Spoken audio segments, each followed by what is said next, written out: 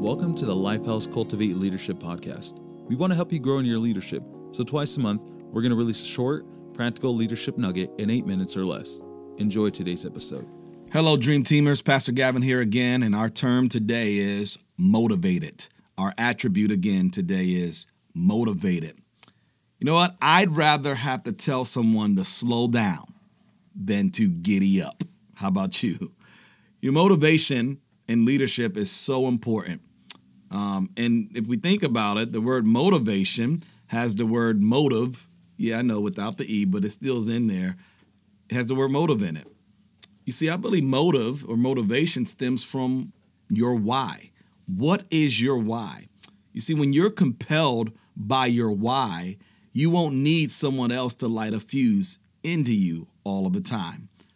So when it comes to serving or being a spiritual leader, or in fact, the dream teamer here at Lifehouse Church, the question is for all of us is, what is your motive in serving?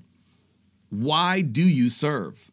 Why are you working so hard for the church or serving in a volunteer role? Why do you do what you do?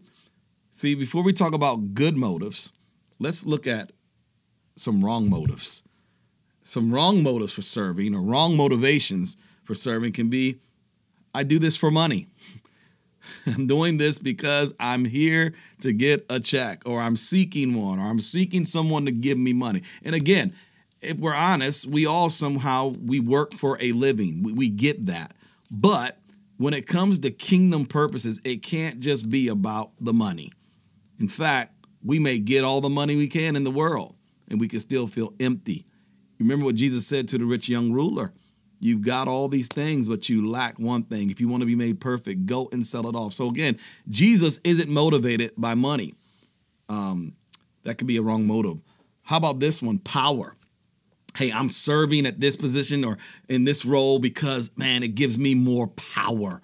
You know what I've learned about leadership spiritually is that the higher you go, in fact, the more you've got to go low. So the higher you go, the lower you're going to have to go. It's like an inverted pyramid. It's about serving one another. And so a wrong motive, yes, can be power. Another wrong motive is this, popularity. Spiritual leadership, if I get in this role of power or support, everybody's going to like me. Well, again, look at Jesus Christ. Not everyone liked Jesus. In fact, Jesus said, because they hated me, guess what? They're going to probably hate you. And so we got to understand that popularity should not be an end-all in serving as a spiritual leader. What about this? I serve, here's another wrong motive, for self-esteem. It helps me feel whole. It helps me feel well. And again, I'm not saying that is a bad deal, but when it comes to spiritual leadership and leading other people, if you're looking for your cues of self-esteem from others that you're serving, you're headed to a dead-end street, just my opinion. Because again, it'll run empty. How about this? Another wrong motive, getting what you want. You serve because you want to get something that you've desired. Now, this is dangerous. Why? Because if we're serving people, then we can use people as pawns to get what we want. And that's not spiritual leadership according to Jesus. How about this one? I am serving because I want to be close to a certain person, or I want to be in the in crowd. Well, again, that could be a bad motive because it's all about us. I'm sure there are other wrong motives that you could probably think of or listen. Please feel free to email me those things. I want to continue to learn as well, but there are all kinds of motivation, and those are just a handful of wrong ones. What are some great motivations or great motives for serving? I believe this. Ultimately, number one is serving Jesus. Man, on the back of our new, Lifehouse Dream Team shirts is this. We can't believe that we get to do this. Now, that could be taken in a lot of different bents. Maybe it's like, why in the heck am I doing this at all? Or why do I get to do this? Or we kind of, you go more towards the positive, is that, you know what? Jesus has chosen me or chosen us to do something amazing for him. Serving other people, serving at our church. We get to do this. We get to serve Jesus. How about another great motive? How about calling? And I'm called to this. It's more than just about money. It's more than just about, man, where I'm at, what part of the nation I'm in. I'm called to do this. You know, Jeremiah talks about this, right? Before the foundations, it says that God knew us and knew Jeremiah, and he appointed him to do the work that he called him to. Do you feel a sense of calling where you serve and doing what you're doing? How about this? Another great motive for serving is helping people. You know, we get to help people every single day, Sundays or throughout the week, or with a phone call or with a text, with an encouragement, or praying with someone. We are in a position to help people regularly. It's a great motive to serve. One more, about a desire to make an impact and difference that's bigger than you. So again, what is your motivation?